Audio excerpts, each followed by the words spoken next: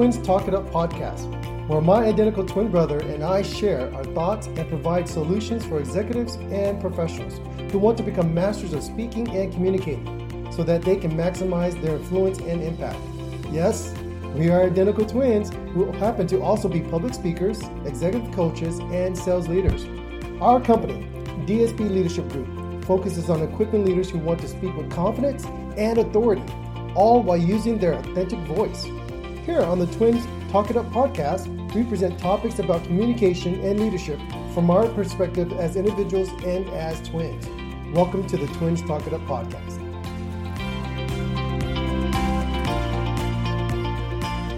And one of the reasons why I've loved beginning to work with executives and people in leadership so much is that the healthier that they get, the more their business grows.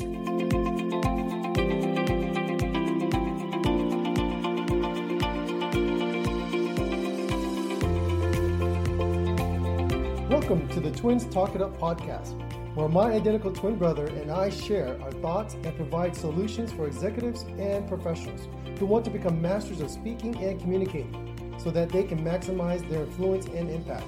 Yes, we are identical twins who happen to also be public speakers, executive coaches, and sales leaders. Our company, DSP Leadership Group, focuses on equipping leaders who want to speak with confidence and authority, all while using their authentic voice. Here on the Twins Talk It Up podcast, we present topics about communication and leadership from our perspective as individuals and as twins. Welcome to the Twins Talk It Up podcast.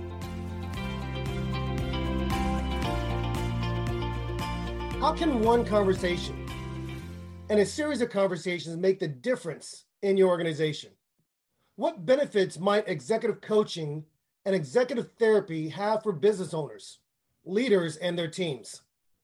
How can conversations and mental exercises help to motivate employees, enhance morale and working conditions, and lead to an even more productive and profitable organization?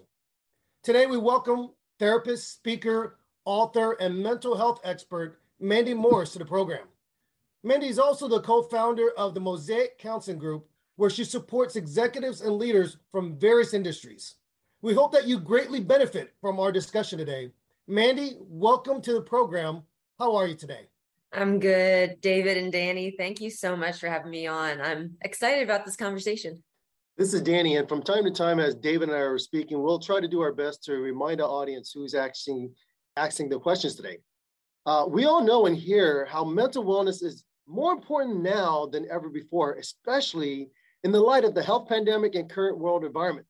There seems to be more and more pressure perceived and felt by leaders of organizations. It can be a struggle to balance all of this, all of the responsibilities, and still to be a positive role model for your own team. However, it's important to know that you don't have to feel alone in your leadership journey. There are many resources specifically geared towards helping CEOs and business founders thrive in their roles. Mandy, you've worked with and you have served a majority of great organizations such as Apple, BET, Revolt, MTV, including city officials like mayors and governors.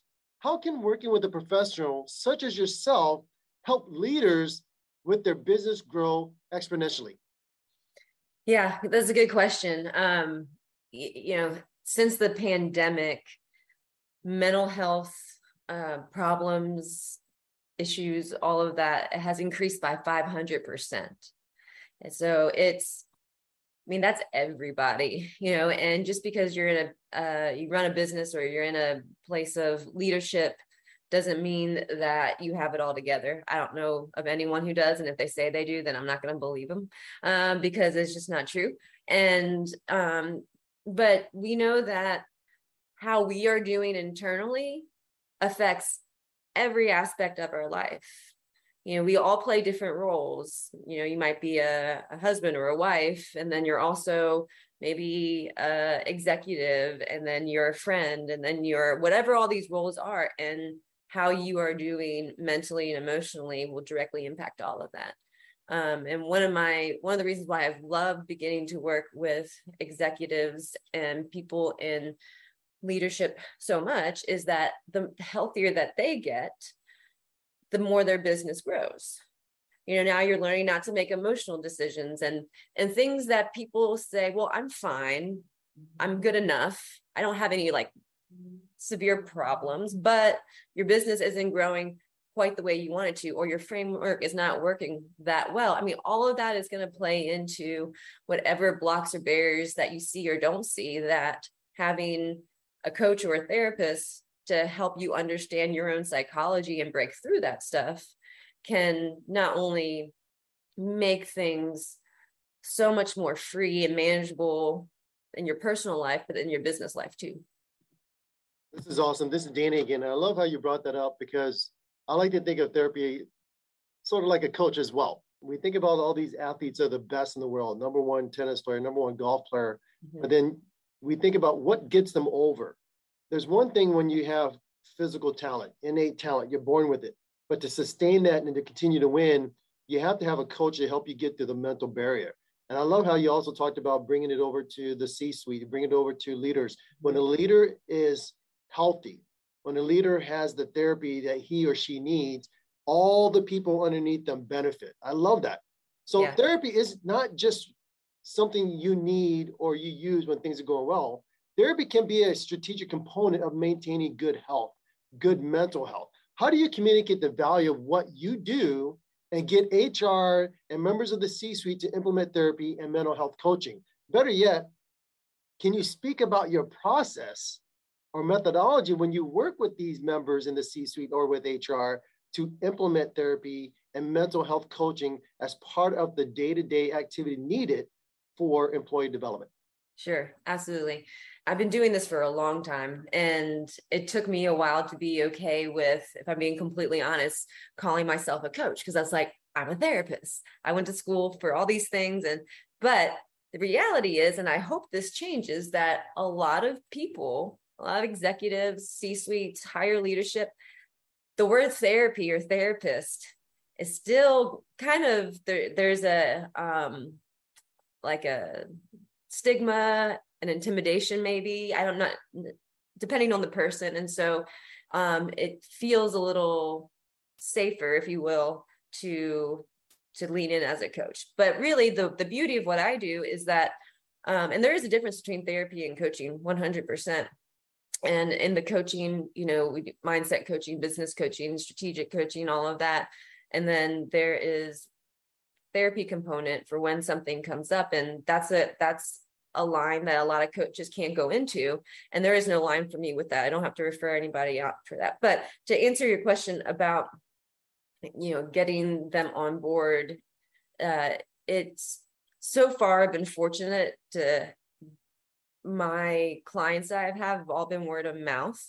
And so I think when these leaders or these friends who are also, executives are talking with each other and allow each other to be a little more vulnerable, they see that they have issues. And then the ones who have seen me were like, oh, you should see her.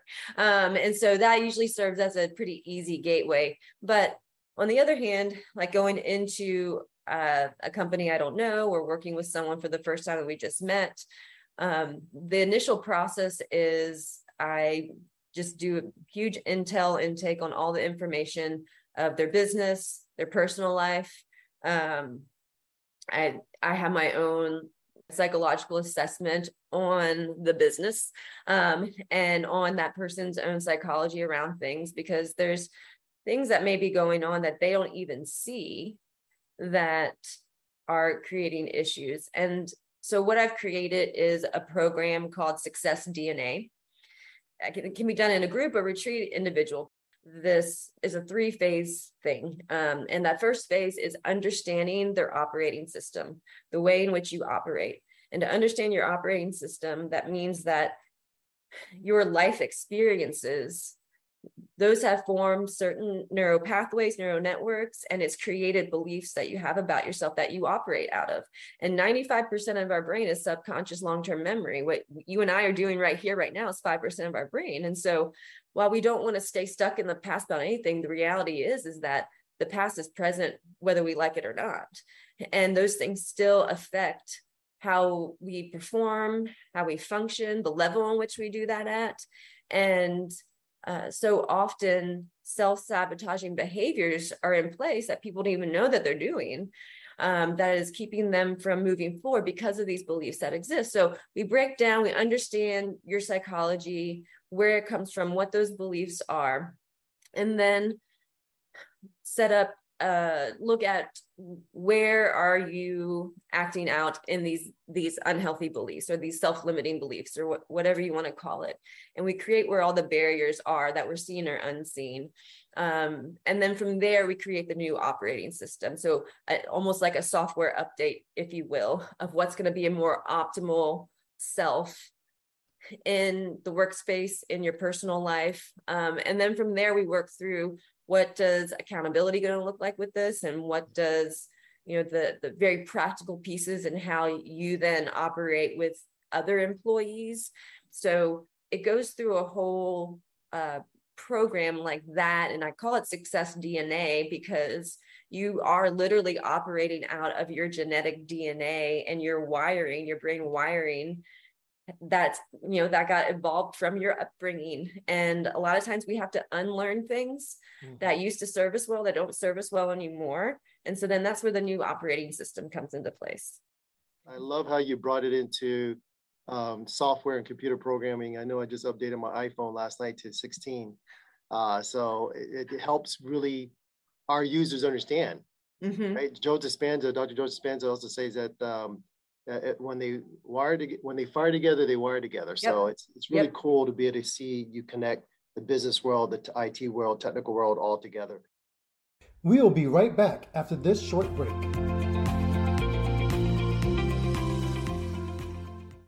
I am delighted to announce that App Meetup's customers can now benefit from the presentation and speaking training courses with our integration and partnership with DSB Leadership Group. DSB Leadership Group is committed to providing training and resources to support professionals becoming more effective communicators and increase their impact and value. And that is the reason why App Meetup and DSB Leadership Group have formed a partnership to make sure that our MSPs, which is you, can be effective and powerful speakers in the community. Whether you are hosting a major conference, a specialized training, or a year-end corporate event, finding the right keynote speaker or breakout speaker should be at the top of your priority list. Partner with Elite Speaker Services to book speakers according to your specifications and needs. Elite Speaker Services has the depth of speakers and the experience to bring you peace of mind and a successful event. Go to EliteSpeakerServices.com for all your event needs. Let us deliver the message your audience needs to hear. Let us deliver beyond your expectations. Pigs don't have to fly for you to retire a millionaire. Optimize how you spend, save, and grow your money with the Millionaire Me app. Millionaire Me was designed to help Gens X, Y, and Z become after-tax millionaires in retirement. Even if you haven't started saving, you can get started. Get all the tools that you'll need in one easy-to-use app to get you toward your goal of retiring as a millionaire. So remember, pigs don't have to fly for you to retire a millionaire. Go to the App Store, download the app to get started, and even now you could join in their campaign this month entitled the March Forward Savings Challenge. Get started and learn how to become that millionaire. Thank you for listening to the Twins Talk It Up podcast. As a special thank you, we have an amazing offer for our listeners. 20% off products or services on our website. Just send us an email with the subject line podcast, and we will send you that special discount code at dsbleadershipgroup.com. And now, let's get back to the episode. Welcome back to Twins Talk It Up podcast.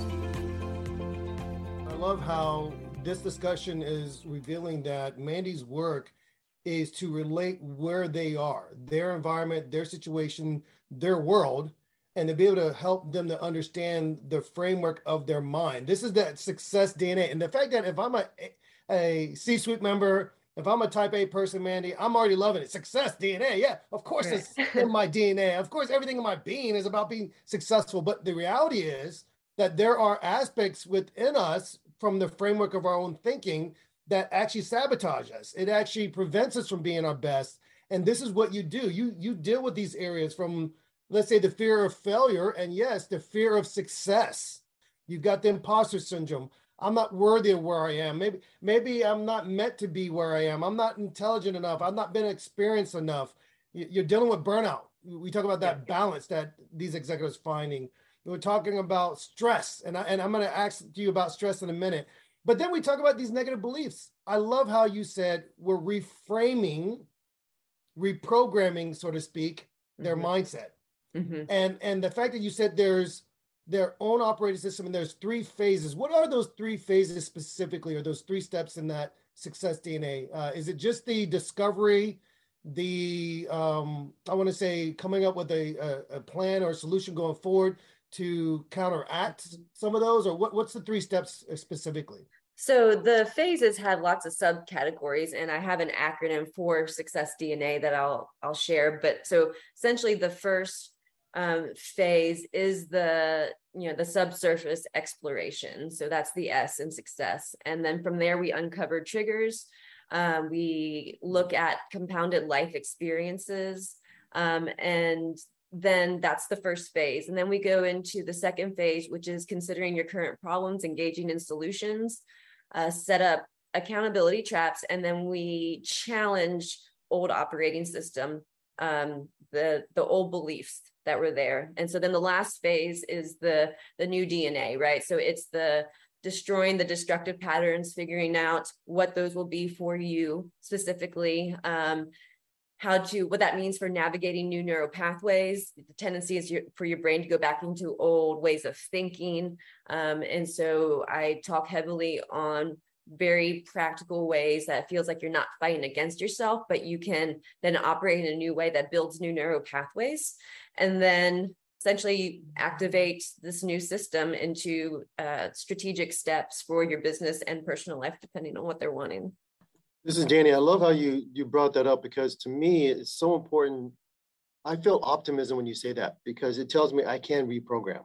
Yeah. That what code, what program, what software, what operating system I have doesn't and will not define me going forward. Yeah. I love the fact that there is optimism built into what you have stated. I love the fact that you have the 3-step process, what makes it simple. It helps me to understand where I'm at and where I need to go. Let me ask you this question. What is the difference between anxiety and depression?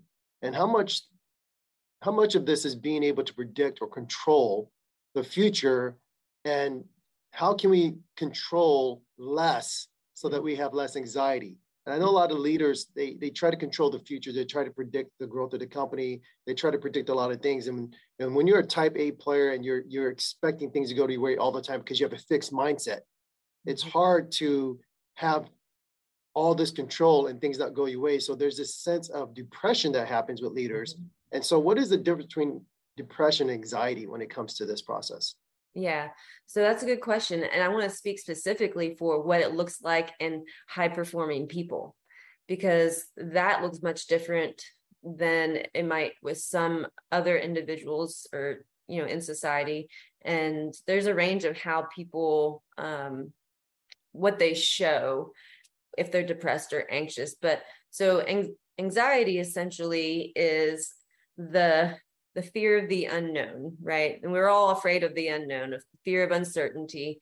But what happens with anxiety is it can happen because of two different ways.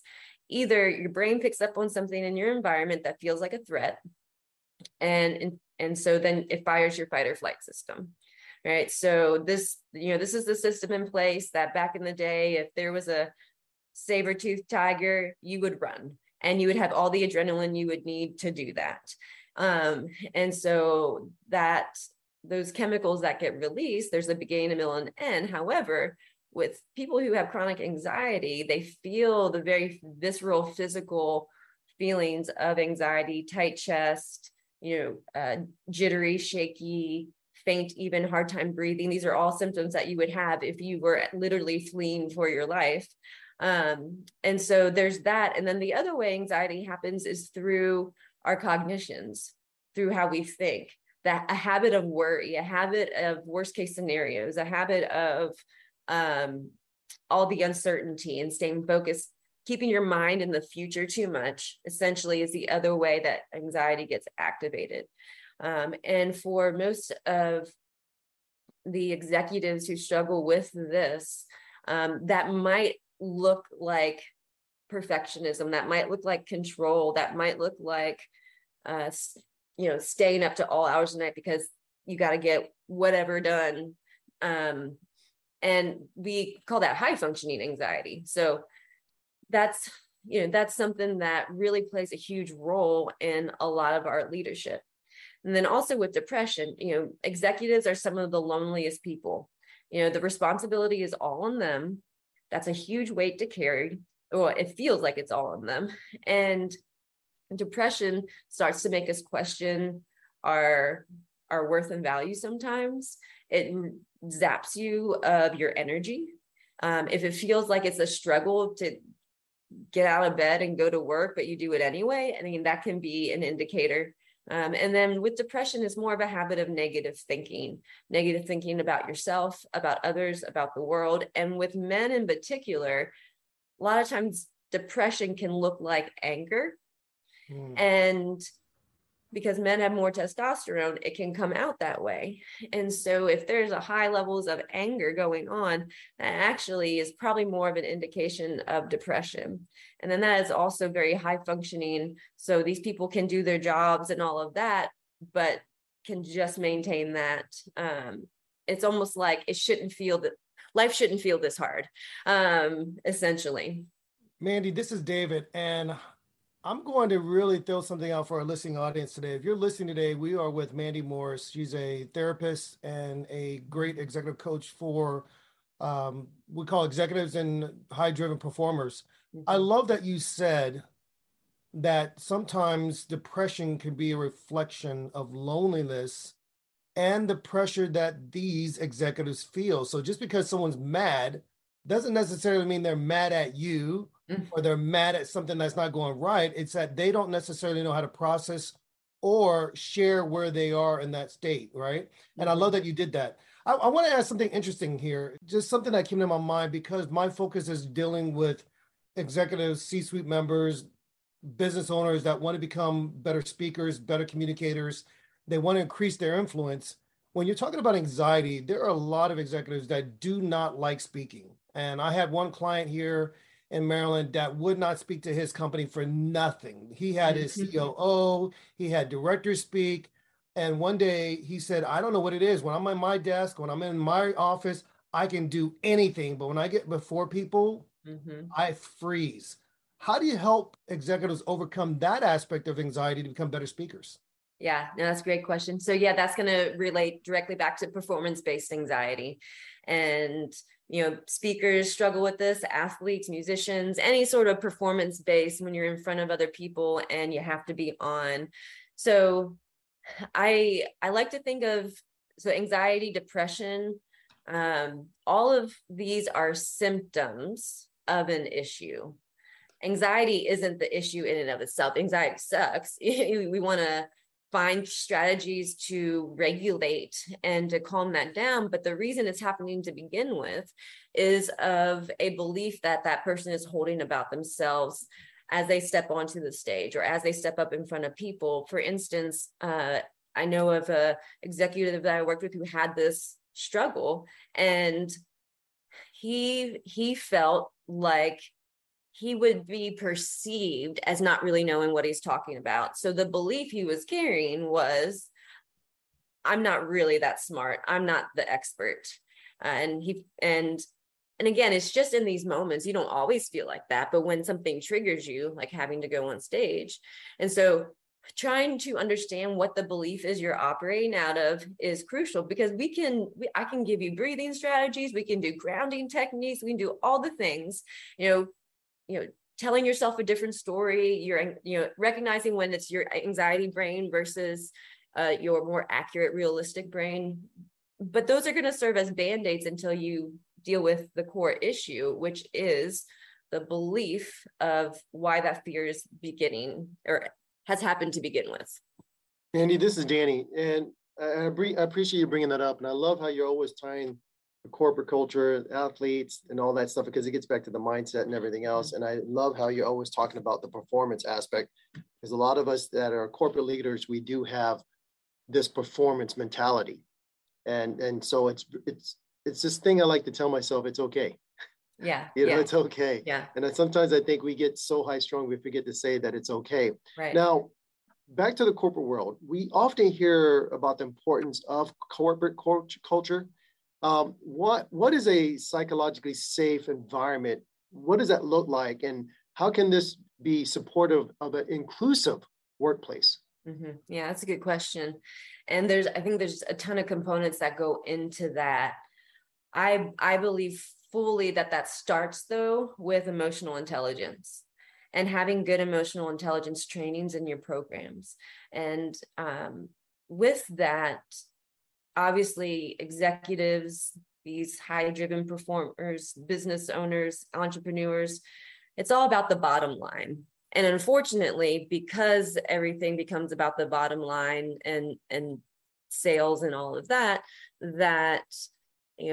people are quick to be fired, or if you don't make X amount of sales, then there's some sort of punishment, if you will. And this sort of environment is not going to be successful long term. And there's lots of people in leadership who don't feel like emotions shouldn't matter because you don't want to make emotional decisions or have it brought into it. But the reality is that we're emotional beings. We are emotional beings that think, not the other way around. Our limbic system is where emotions are. That goes from the top of our head to the tips of our toes, and we feel everything and we can't escape it. And actually there's research that emotional intelligence is responsible for 58% of success in the business place. And the World Economic Forum, they ranked emotional intelligence as one of the most important skills to have by 2025. There's the companies who have implemented good emotional intelligence training, they usually increase their income by at least 12%.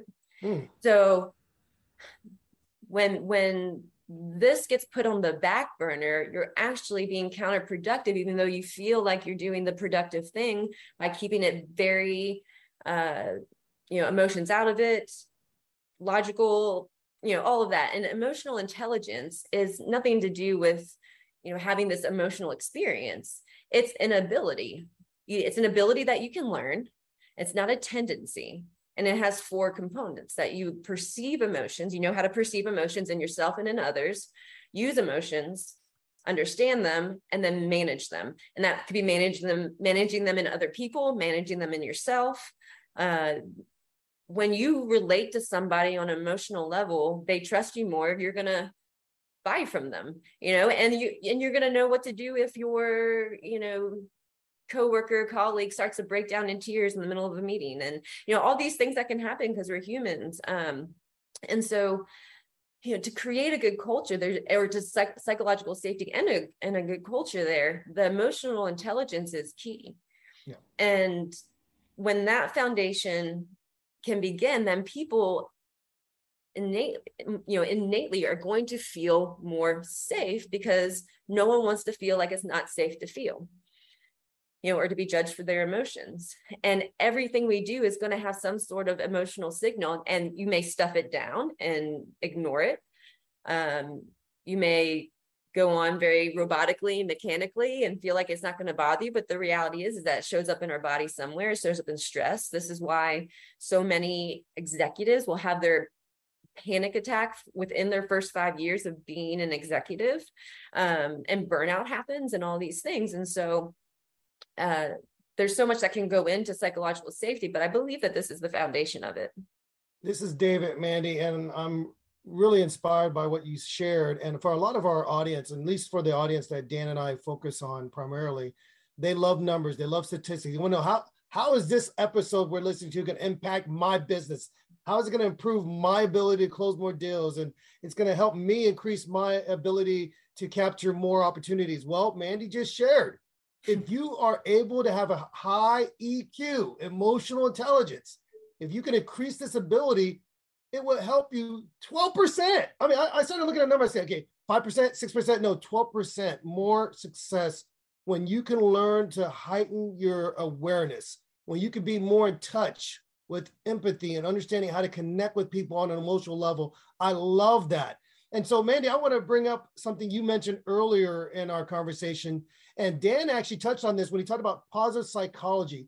Can you talk about what positive psychology is and how you tie positive psychology, the neuroscience you mentioned earlier in the practice, for someone who's like myself, motivated? I like inspirational themes. I love motivational quotes. How do you tie in positive psychology and neuroscience to helping these high performers to really capture and do better in their own roles? Yeah, great question. And so positive psychology, the short version of what it is, it's a scientific study of positive aspects of the human experience that make life worth living. So I am not a fan of these fluffy positive affirmations that we try to tell ourselves that we don't really believe. I think they're good and they have their place for sure, but this is not what positive psychology is. It is almost like mastering the silver lining, right? And it's being able to reframe things in a way that help you and not hurt you. So when I bring up like negative thoughts, which could be, anything from, man, I know this isn't going to go well later, or why did I do that? I'm such an idiot, or whatever the negative internal dialogue is, the ability to observe your own thoughts, to notice them, and then to see if the way in which you're thinking is even helping you, because negative thoughts have no value. They don't get you into problem solving mode. Even if they are accurate, there's always a different way to reframe and to look at it. So essentially, positive psychology helps you reframe things in a way that benefit you so that you don't stay stuck in the hamster wheel. And we don't want to be stuck in that hamster wheel, because so many of our duties and things that we go through can feel like that. And we've got to know that that process that we put in place or whatever we've established is going to help us to further our objectives, help us to accomplish our goals. And that's why I enjoy the 3-step or the 3 phases of the success DNA, because it helps me to feel like we're moving down the path, we're getting somewhere. And so you mentioned earlier that executives and high performers can express themselves through anger, and not that they're intentional or wanting to be harmful towards anybody around them or to create that negative cloud in the room, so to speak. But what are some strategies or tips that you provide as an anger management specialist to help them to de-escalate when they're starting to feel that bubbling inside, that tension that wants to explode? How do you help them to do that without, let's say, going back to reframing or being grounded or breathing exercises? How do you get them to go, wait a second, capture where you're at? That's a trigger. This is how you're getting angry. Let's go ahead and turn down that heat. Let's walk backwards. What are some of the things that you do without giving your entire playbook to our audience? Sure.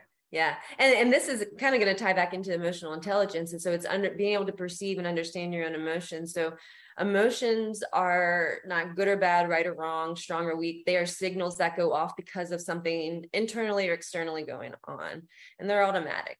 And that's why it's important to never judge yourself for how you feel or be too quick to react to it, but to just notice it and observe. Because the good thing about anger is that it usually starts with frustration and then it moves into anger. But frustration happens for 2 reasons. Well, the main 2 reasons. That's unmet needs and unfulfilled expectations. So if you're frustrated or you're angry, that's a good check. What expectation isn't being met or what need is not being met? And those are the things that need to get communicated. I'm frustrated because my expectation was this and this didn't happen, or I needed this, but maybe it wasn't communicated. And so it can be a really good reflective tool to get you back on track. And sometimes we're angry because there's been an injustice or something's not fair. Either way, the moment you start to feel yourself viscerally getting mad, like the heart rate goes up, maybe the palms get sweaty, some people clench their jaws and their fists and all of that stuff, whatever your physiological response is, that right there is the time to call a timeout on yourself.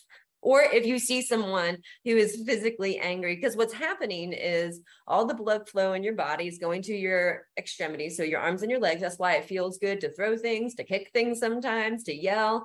And then all the blood in your brain is going to this lower level functioning in the back. So you lose access to the upper level part of the brain, which is all of our decision making, rational thinking. So we do a lot of dumb things in the name of anger sometimes, because when you start to feel it, that's the time to call a timeout and to not finish whatever sentence you're about to say. This is Danny. I love how you brought that up, because we don't understand most of the time what's actually taking place. We only have the regret later on, like, oh my gosh, I believe I did this, or I can't believe I said that. What made me overcome? What made me do that? There's all these things that are happening. And as you stated, it's because the blood flow is going to the fight or the flight. And we don't know that the portion that's rational to think is not happening. Right. And I love the fact we feel very valid in what we're doing in the moment. Yeah. Exactly. And one thing I love is the vulnerability. If you realize how powerful words are and how much damage it can inflict on somebody compared to a physical wound that heals, the psychological wound that does not heal for a long, long time, it's okay to say, at this moment, I'm starting to lose myself. I'm going to excuse myself, and I'll come back when I'm ready in the right frame of mind to continue this conversation. Yeah. And I know it's so hard for people to do that because they want to win, right? We're all winners. We want to win this conversation. We want to win the argument. But if we know by looking outside, you said looking out in like the frame, if you can just see from an outside perspective what's going on, then we should be humble enough to just say, hey, at this moment, I'm not in the right frame of mind. Yeah. I need to take a step back. I'll get back with you when I'm able to focus. And I think if we could do that, there would be so many relationships that would be saved. There's so many business relationships that can be saved.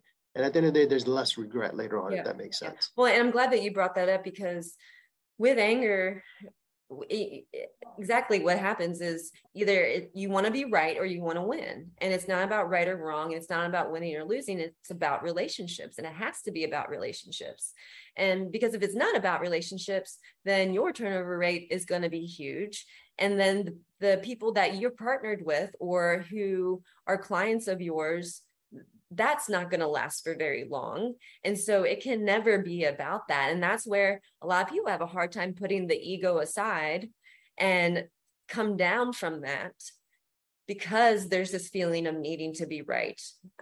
When there's always room to negotiate, there's always room for understanding and exploration, but that will be a relationship killer, which will ultimately cost you in the long run. This is Danny, and I appreciate you doing that breakdown, because you're absolutely correct. It will cost you in the long run. Now, I want to talk about this acronym, EMDR. And for our audience, it's called eye movement desensitization. Yes. And reprocessing training. Thank you very much for that. How can this be beneficial for executives, specifically those in the C-suite? Yeah. So I love EMDR. Just real briefly, the history on it, this has been out for a long time. The longitudinal research that came from it came out in the late 90s, early 2000s. And what they found is that bilateral movement actually moves certain neuropathways into the correct part of the brain that are causing you anxiety or stress or depression, whatever it may be. And they found in the study back then that what used to take, and most of the participants were all, soldiers or veterans or people coming back from the war, things like that. What used to take 1.5 to 2 years of traditional talk therapy to deal with post-traumatic stress, anywhere from 6 to 18 sessions, depending on the person and the complexity of the issue. So it's a very fast process. It's the thing that I use to help people get unstuck from something that talking through won't just do, because this is a neurological process. It's very cool. Essentially, bilateral movement helps activate your mind's problem-solving ability. How I explain it best is in REM sleep cycle, our mind organizes information and it gets rid of what it doesn't need and keeps what it does. We'll be right back after this short break.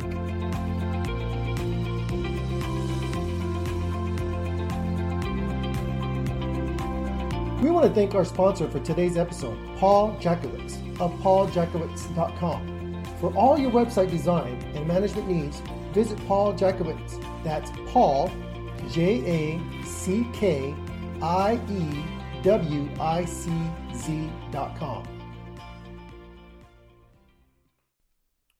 Are you projecting the right image to your market?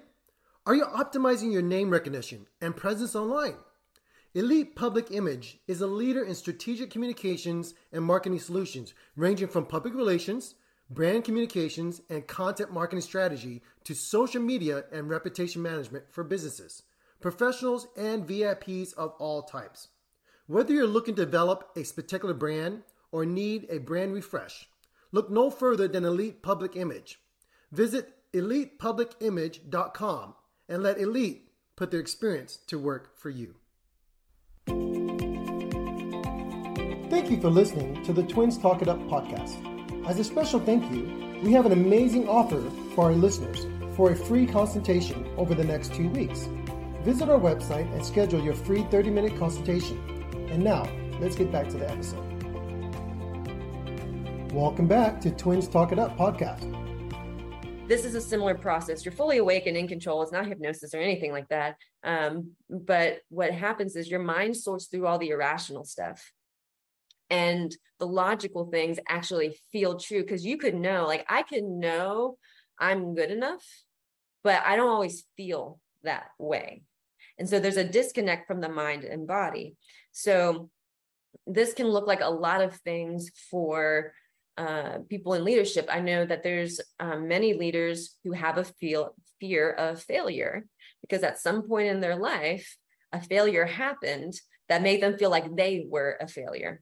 And while you're not consciously thinking of that, there's certain things that will come up, like we were talking about before, in the self-sabotaging behaviors, that if they keep engaging in the same thing, it's going to go back to a core belief issue that's not been processed the correct way. So I'll use EMDR with people to help them get past this stuck point, and within a session or two, and then they don't even feel that way about themselves anymore, because they see themselves through a more accurate lens. It's like you would never tell your friend, yeah, man, your business isn't doing well, you're a failure. No, you would never tell them that. But yet it feels that way because of experiences. Usually the question I'll ask is, what's the earliest time you remember feeling that way? And it'll go back to some earlier time where the origin of that belief happened, that's still being played out in a subconscious way. And so EMDR essentially for, okay, let's put it this way, is a 90% success rate. And if we're dealing, I use it for many things. The research is on post-traumatic stress, but I use it for almost anything that anyone wants to try to get unstuck from or move forward from, or whatever it may be. But 90% effective for minimal to no more post-traumatic stress symptoms at all. And so I don't even like to put the word disorder on post-traumatic stress, because it's not a disorder. It's a form of a brain injury, so to speak, where your nervous system isn't what it was. And so this process helps heal that in a really quick way. This is David, and I appreciate you sharing that, Mandy. I've heard you share, Mandy, that you should lean into pain versus avoiding or stuffing pain. What does it mean to lean into pain? And you also said something that might be tied to this. You said that if we resist, it will persist, or like if we resist pain, it's going to persist. So what does it mean to lean into pain? Yeah. So naturally, as humans, we want to avoid any pain and discomfort, which is where a lot of procrastination comes from. The idea of doing something sounds very uncomfortable or may cause some anxiety. So the tendency is to avoid, or there's maybe a risk that you feel like you want to take, but are too afraid to take it because what if it doesn't work out, or there's a rejection, or whatever it may be. And the idea with this is to know that if you stay comfortable, you're never going to grow. They can't coexist together. And if you're okay with not growing, then fine, you can stay in your comfort zone. But what you'll find is that you will be in a very mundane life. in your business or personally or whatever it may be. And so if staying comfortable equates to not growing, then naturally growth is going to be uncomfortable for a time, And so knowing that you can tolerate that. So I lean into it by knowing that even if it's uncomfortable, I'll get through it. Even if I fail or I break something along the way, I can repair it. But if I don't take these risks, if I don't push myself in this way, if I don't go get the help I need to get that, whatever it may be, then I'm just going to stay in the same place. And so it's a matter of thinking long-term reward instead of instant gratification. This is Danny. I love that breakdown. And you know what? The more we're talking, the more I'm realizing we need to have like 2 or 3 more of these conversations with you, because there's so many leaders that are going to benefit from this conversation. Now, I know a lot of times we talk about bringing this into the corporate culture. We need to normalize mental health and therapy in the corporate culture. It's an important need, more so in other cultures than in America, but I think it's becoming more and more prevalent here in America. I knew when Dave and I were growing up in our early years of our life, we actually lived overseas. And one of the great things I love about our relationship is that our parents took us all over the world. We lived in many different cultures and many different environments. And there's some cultures where they don't get into the top school, or they don't receive that job or that promotion. Those individuals commit suicide. So how do we normalize mental health and therapy in the corporate environment? Because what if we don't want it to be known at a workplace that we're utilizing resources that are made available through our employer? How do we do this? Right. So the problem right there is if you don't want people to know. Because now the stigma, whether it's you're stigmatizing yourself or other people with it, this should be as common language as talking about what you did for your workout that day or going to the gym. I mean, we had PE growing up, physical education in class, but there's no mental health education. Mental health, that term in and of itself has such stigma. Call it something different. Call it mental wellness. Call it, emotional fitness, whatever you want to call it. But the reality is that this is something that affects everybody, no matter what your status is, no matter where you're from, no matter what race you are, what gender you are. It affects everybody. And so if it's not being talked about and it's not made, and if your environment doesn't make it comfortable for someone to feel safe enough to talk about it, then there's a problem there. And just by making resources available to people, by having conversations around, having, emotional check-ins or whatever it may be, or, hey, mental health affects all of us. Here's an open door policy. We will figure out if you need something, asking people about instead of how are you doing? And this is like a simple thing, but because everyone's going to say, fine, I'm fine, I'm okay. But how are you feeling? And allowing for emotions to hold space in these environments, because there is, and I don't remember the exact statistic, but depression in the workplace, I think it in the course of a year has cost some companies up to $45,000 to $45 million because of how it affects the individual, which then in turn affects the workplace and sales and all of that. And so if this isn't being addressed, not only is it not it's not good for yourself or for those that you work with, but it's also not helping you with your business to put your head in the sand around it. So if this can become a part of normal conversation and there can be systems in place to support people when they need it, everyone's going to be happier. Right. This is David Mandy, and I appreciate you sharing that. And just for our listening audience, there are different tools in the toolbox. There are different strategies. And what Mandy does is she figures out where her clients are at and understanding their framework of their mind. And then she implements the right type of strategies to help them work through these barriers, to come up with these mechanisms when they see these triggers pop up, and give them the ability to work through that. And that's why I really love the ability to say, how do we tie in these different therapies? How do we tie in EMDR. And then for others that may not understand that it is totally different than I think it's called EFT, the tapping is different. Mm-hmm. Yeah, they're different. Associating with the EMDR, with the both sides of the brain, you're getting the eyes to be moving in a certain way that when we process information, that we're learning to process it differently, that memory differently. Mm-hmm. And when you're processing it differently, it's going to reframe how you look at yourself, how you think about yourself. And I love that she's touching on that. And so for those of you that are out there that may not be sure why you should look at therapy, understand what she said earlier, that this can impact the overall productivity and profitability of the organization. And this is why you're hearing more and more, especially in light of this pandemic, organizations investing in professionals like Mandy to come in and work with their high performers.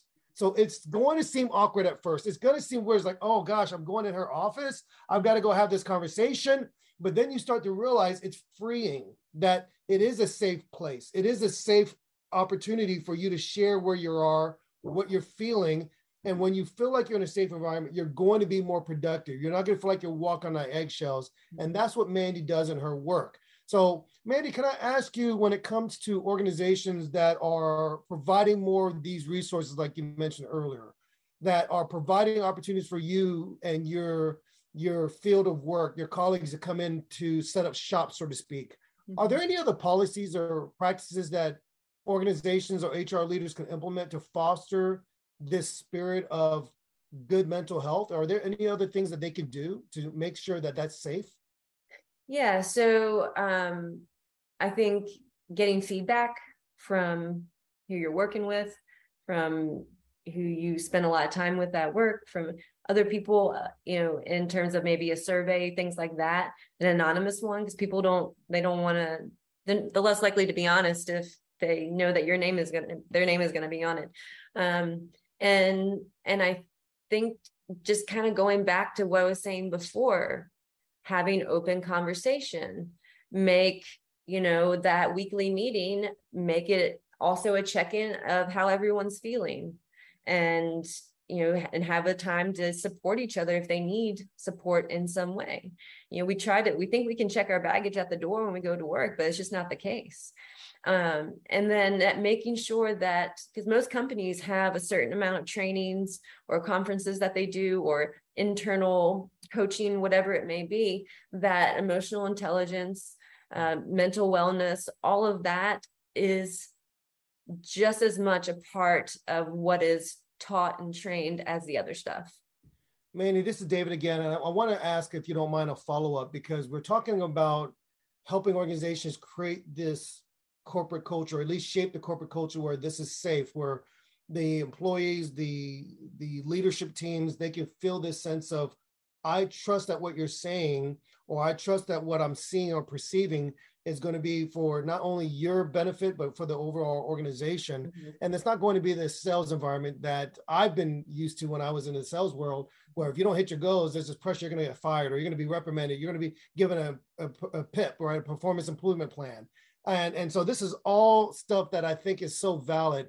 But what I'm hearing, though, in many ways, beyond what we've been discussing, is that for a lot of these managers, they don't have that training. Right. If you're not there, Mandy, giving this insight, if you're not there providing this training, a lot of these managers don't know how to ask the right questions. They don't know how to really listen beyond words. And so I think that's the danger that I feel. It's not just, hey, Mandy, set up shop. I believe that there needs to be corporate training on managers, training on executives, or how to lead these meetings, how to have these discussions. Yeah. Because we don't want it to be where we don't have the same high expectations, right, but we want it to be where people can feel like, hey, if I'm at my best, performing at my best, the overall company is going to do their best.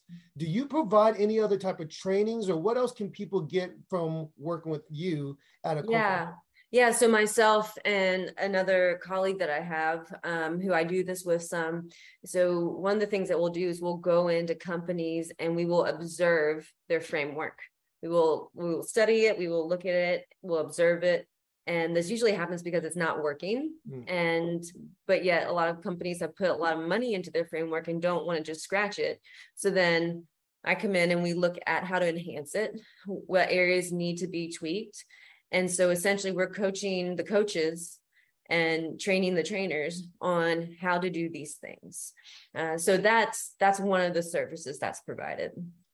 Can I ask this question, Mandy, before we go on here? There's something you brought up that was interesting, and I've done corporate assessments, and there are executives that will like to control the questions. Mm-hmm. And what I've often shared is if you control and you put all these different, I don't even call it fields within the questionnaire, then you're going to know who's asking, who's responding, right? And there was one company where the company had only 20 something employees, 24 employees, and he wanted on their department. And I said, no, because in some of those departments, only 2 people. Right. And he's like, well, it's going to help me to understand if it's this side of the house or that side. I said, no, it's not. I said, you don't want that in there because people will not be honest. That's right. You want it to be so blind to where we truly say no one's going to know, no one's going to know. Mm-hmm. It's my job as the evaluator to take that information and to bring it back to you so you can see the true picture. And so that was something that was interesting. And so I'm glad you brought that up. How can executives and leaders of organizations learn more about you, Mandy? And how can they get a hold of you if they want to bring you up for a training or for an evaluation or consulting?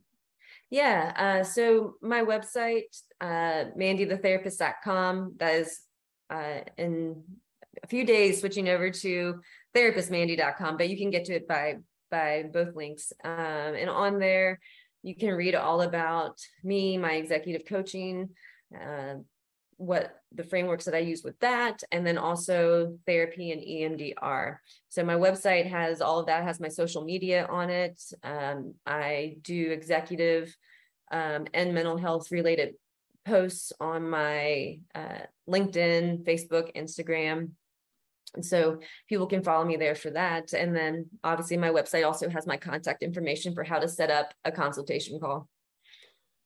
You know, as leaders of organizations, we identify stories that we tell ourselves. Mm-hmm. And often these stories prevent us from being our very best. And it's important to welcome conversations with professionals like Mandy to partner with us so that it can help us to become more productive, happier, and fulfilled leaders.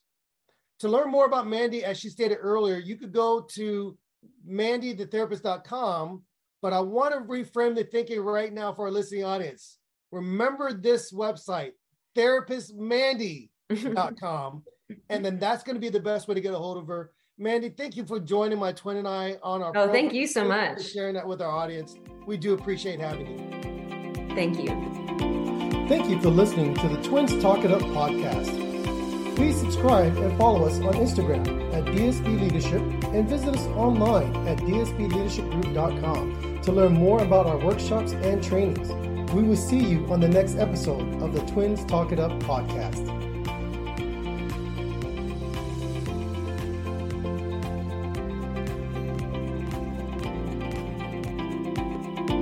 Thank you for listening to the Twins Talk It Up podcast. Please subscribe and follow us on Instagram at DSB Leadership and visit us online at dsbleadershipgroup.com to learn more about our workshops and trainings. We will see you on the next episode of the Twins Talk It Up podcast.